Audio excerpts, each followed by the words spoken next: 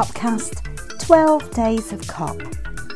I'm presenter and journalist Peg Alexander, and in partnership with academic think tank the Green Economics Institute, each day during COP26 in Glasgow, I'm having chats with people from around the world, looking at the big topics we need to get a grip of if we're to hit the Paris Agreement.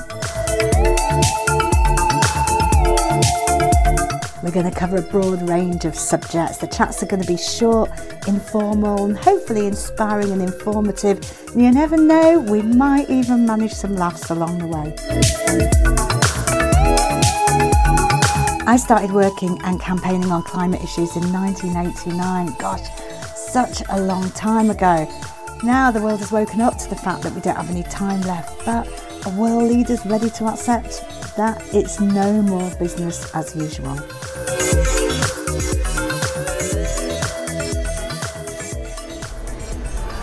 Finally, I've made it up to COP, sitting in the cafe at the Green Zone, which is one half of the two buildings that make up the official COP. Blue Zone is where all the world leaders, where the official delegates, where all the negotiations going on. Green Zone is where a lot of the other action is happening. Now, what's brilliant is I'm with Professor Natasha Ratcliffe-Thomas. Natasha is an expert in sustainable and ethical fashion. You've been doing an event this morning, Natasha. Yeah, I have. Hi, Peg. Yeah, so I've been on a panel about social innovation and climate justice and talking really about fashion's role in that. Brilliant. How did it go this morning? It was fabulous. The panel was set up with questions from our students and alumni. We had Professor Mohammed Yunus joining us via a video link. We had the principal of the university and members of staff from the climate justice team and myself. It was great. You're at the British School of Fashion at the Glasgow Caledonian University, yes, is that right? I'm at the British School of Fashion. It's part of Glasgow Caledonian University, and I'm based in the London campus normally. Great, so you get a trip up to Glasgow, which is really good as well. Absolutely, and it's a pleasure to be here. Oh, brilliant. Now, I know we've spoken before, and we kind of connected through social media because I know that you're really big on second-hand clothes, and that's what we've connected on before, talking about sustainable fashion. The fashion industry is a major contributor to the problems that we're talking about at COP. And in terms of hitting the Paris Agreement 1.5 degrees, the fashion industry has to change, doesn't it? It absolutely does. I mean, we were discussing on the panel just these types of questions, and one thing I'd like to say is the fashion industry is an enormous one. So it's difficult to make generalisations because we've got huge multinational corporations and we've got right down to sort of, I don't know, individual dressmakers at home maybe and small designers. And in the UK we have a lot of small and medium-sized fashion businesses as well. But I think one of the things that we haven't been so aware of is the impact of our consumption. So fashion's been a pleasure. A lot of us, express our identities through fashion, but more recently we can't escape the negative social and environmental impacts. So fashion is a hugely extractive industry. It's based on, using up materials. Half of our clothes probably are made from polyester, which is actually a plastic, so it's a derivative of petrochemicals. A lot of the other processes, like growing cotton, can be extremely detrimental to the land if it's not done responsibly. So really fashion has a lot of room to improve, let's put it that way. There's no way around it. There's been an awful lot of greenwashing going on, hasn't there, within the fashion industry. I was listening to something the other day that was talking about bamboo clothes, bamboo fabric, and it was saying, so we're all going, oh, it's made of bamboo, brilliant. And then someone was saying, actually, that's worse. We're kind of, we're getting all these messages about ethical stuff, green stuff, but maybe not thinking about how much the person who sewed it's being paid, or like you were saying, the growing of cotton. Yeah, I mean, it's interesting to me that I think initially the talk in sustainable fashion, first of all, it was a very niche conversation, and a lot of people just sort of, I suppose, wrote it off as a bit of sort of, I don't know, eco or green fashion and seen a bit hippy-dippy or something. That conversation has come to the forefront, but it's often focused on materials rather than processes. So actually, one of the things in the UK, we've been really successful with our high street, but we've also been, unfortunately, a bit too successful in driving the fast fashion model. So now people expect clothing to be very cheap.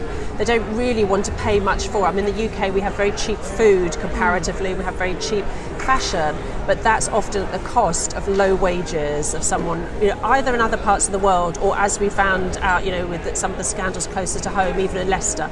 So we can't escape the sort of sweatshop conditions. And I think, it's really something that people who love fashion want to deal with that, because they don't want to work in an industry that is exploitative and extractive. Absolutely. I mean, and that thing about people, I mean, to me, I cannot get my head around this, okay? Right, I'll be totally honest. And I realise that, I'm over 50, all of that. I can't get my head around it. When I've got an item of clothing that I really like, I want to wear it over and over and over and over again because I love it.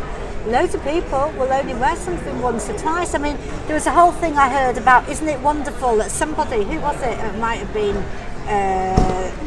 Prince Kate, I'm not sure. Someone had worn something that they'd worn 2 or 3 times before, and you're thinking, God, this is crazy that we're celebrating that. And I think that's a really interesting gendered thing. I remember when Michelle Obama was in the White House, as she came towards the end, of President Obama's, presidency, and she was saying that every time she appeared in public, she had to have a new look, and she was scrutinised, from head to toe. But that Barack had actually worn the same tuxedo to every event for, 8 years or whatever, and no one had ever batted an eyelid. So I think, there's the societal pressure, particularly on women, to wear new and different things. But also there's that pressure that comes through social media, and I think a lot of younger people feel that pressure, that if an outfit's been on the grid, it can't appear again. Although I would say there's now a whole body of people who are re-wearing things and celebrating that. So I mean, that is a positive there. Yeah. I mean, obviously there's a great quote somebody put in another documentary I made about sustainable fashion, which I love. The most sustainable item of clothing is the one that you already own, the one that's in your wardrobe. Absolutely. And I think the thing is, because of fashion, a lot of people feel like, well, if I need sustainable fashion, I better go and buy some sustainable fashion, rather than actually reflecting on what you already own, or maybe having a clothes swap. So those have become really popular recently. In fact, I'm going to a birthday party clothes swap later on this week. And I think, if you've got friends of a similar age, shape, size, whatever, or even different, I mean, that's it. Bring your things along, because actually, one person's trash is another person's treasure quite often. That is such a good idea. Let's bring it back to the clothing industry. What do they need to do, Natasha? I think they need support in understanding the impact. So we need transparency, we need to understand the impacts of materials and processes, but we also need some responsibility in terms of what happens to the goods once they leave the store. So at the moment we've got an industry where, once you or I have purchased something, there's no responsibility, but that is going to change. There's going to be extended producer responsibility in the same way that you might have for your fridge or something, so you can't just dispose. But I think also we need accountability, but also let's reward good behaviours. Let's reward the businesses and the people who are doing a good job. And I think there's not enough of that, and I'd really like to call on the fashion media to celebrate the more positive stories in fashion and not kind of support the I'm on a rant today about fashion billionaires. No more fashion billionaires. There's enough money in the fashion industry, but it's not distributed equally. So I think it's looking at the processes, the materials, the practices, and actually trying to get things more locally produced. There's some really interesting initiatives in the UK. Because that's one of the things we haven't mentioned. I mean, that this is such a global, the what do we call the supply chains, aren't they? And the production lines are so global in the fashion industry. I mean, what's happened in the last few decades is we've had a race to the bottom where people have chased cheap labour around the world. And don't get me wrong, because fashion can be an industry that can really help countries industrialise and emerge. So we don't want to, pull the rug away from emerging economies. But there's definitely room to simplify supply chains, because when they're simpler, they're more transparent. We can see what's going on. Absolutely. Yeah, because that's obviously one of the other things in terms of making decisions as a consumer. Sometimes it's really hard to know, what actually is going on. Many eons ago, I used to run a campaigning organisation, and this is a long time ago, so this is a story from times gone by. So I have no idea whether this would apply now, but I used to run a campaigning organisation for women who did piecework at home. And I remember seeing this. Somebody was packing tights, and they would get a big carrier bag full of knotted up tights, and their job was to smooth the tights out and put them into the envelopes. Some went into envelopes for a high street supermarket and were sold for, 30 pence, something like that. Some went into envelopes for your very, very high end and were maybe sold for £20. They were the same times. It's a great story. I mean, I think there are definitely some practices. I think in the past we've demonised fast fashion, we've demonised high street, but people need affordable clothes. But we haven't so far scrutinised the luxury sort of brands and the high price points, and sometimes it could be the same materials and processes, exactly as you've said, but I think that really is changing now. There's a lot of campaigning organisations, people like Fashion Revolution, that are asking who made my clothes and what's in my clothes, what they're made from. So I think we are seeing that emerging. Yeah, that transparency becomes really important. I mean, how much of this is, just to finish off, how much of this is about individual consumer choices and what we choose to do with our clothes, how much we choose to mend them, how much we choose to buy second hand, how much we choose to wear them, and how much of this is about system change? I think there is a whole bunch of people who want to be more conscious consumers, so let's make that easier for them. I may be naive, but I also think if the industry provided us with well-made, long-lasting clothes with a good ethical footprint, then we wouldn't have to be fashion activists. Yeah. Absolutely, yeah. So a bit of both. I hate to say this because I finish every podcast by saying I could keep talking for more and more, but 10 minutes has passed on my recording, on my recorder, so we're going to have to end it there. Let's keep talking. Every Friday you post a picture of yourself on social media. My Fashion Fridays.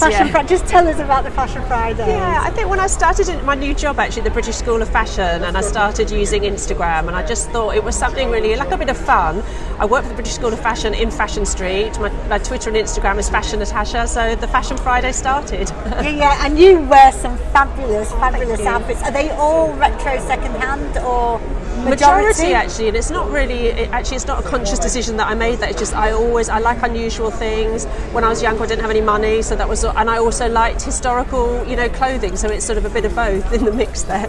Keep it up. Thank you. Go to Instagram and follow the Fashion Fridays.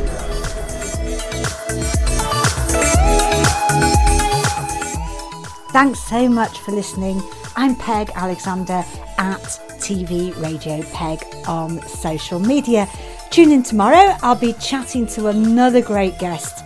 You can also check out greeneconomicsinstitute.org.uk.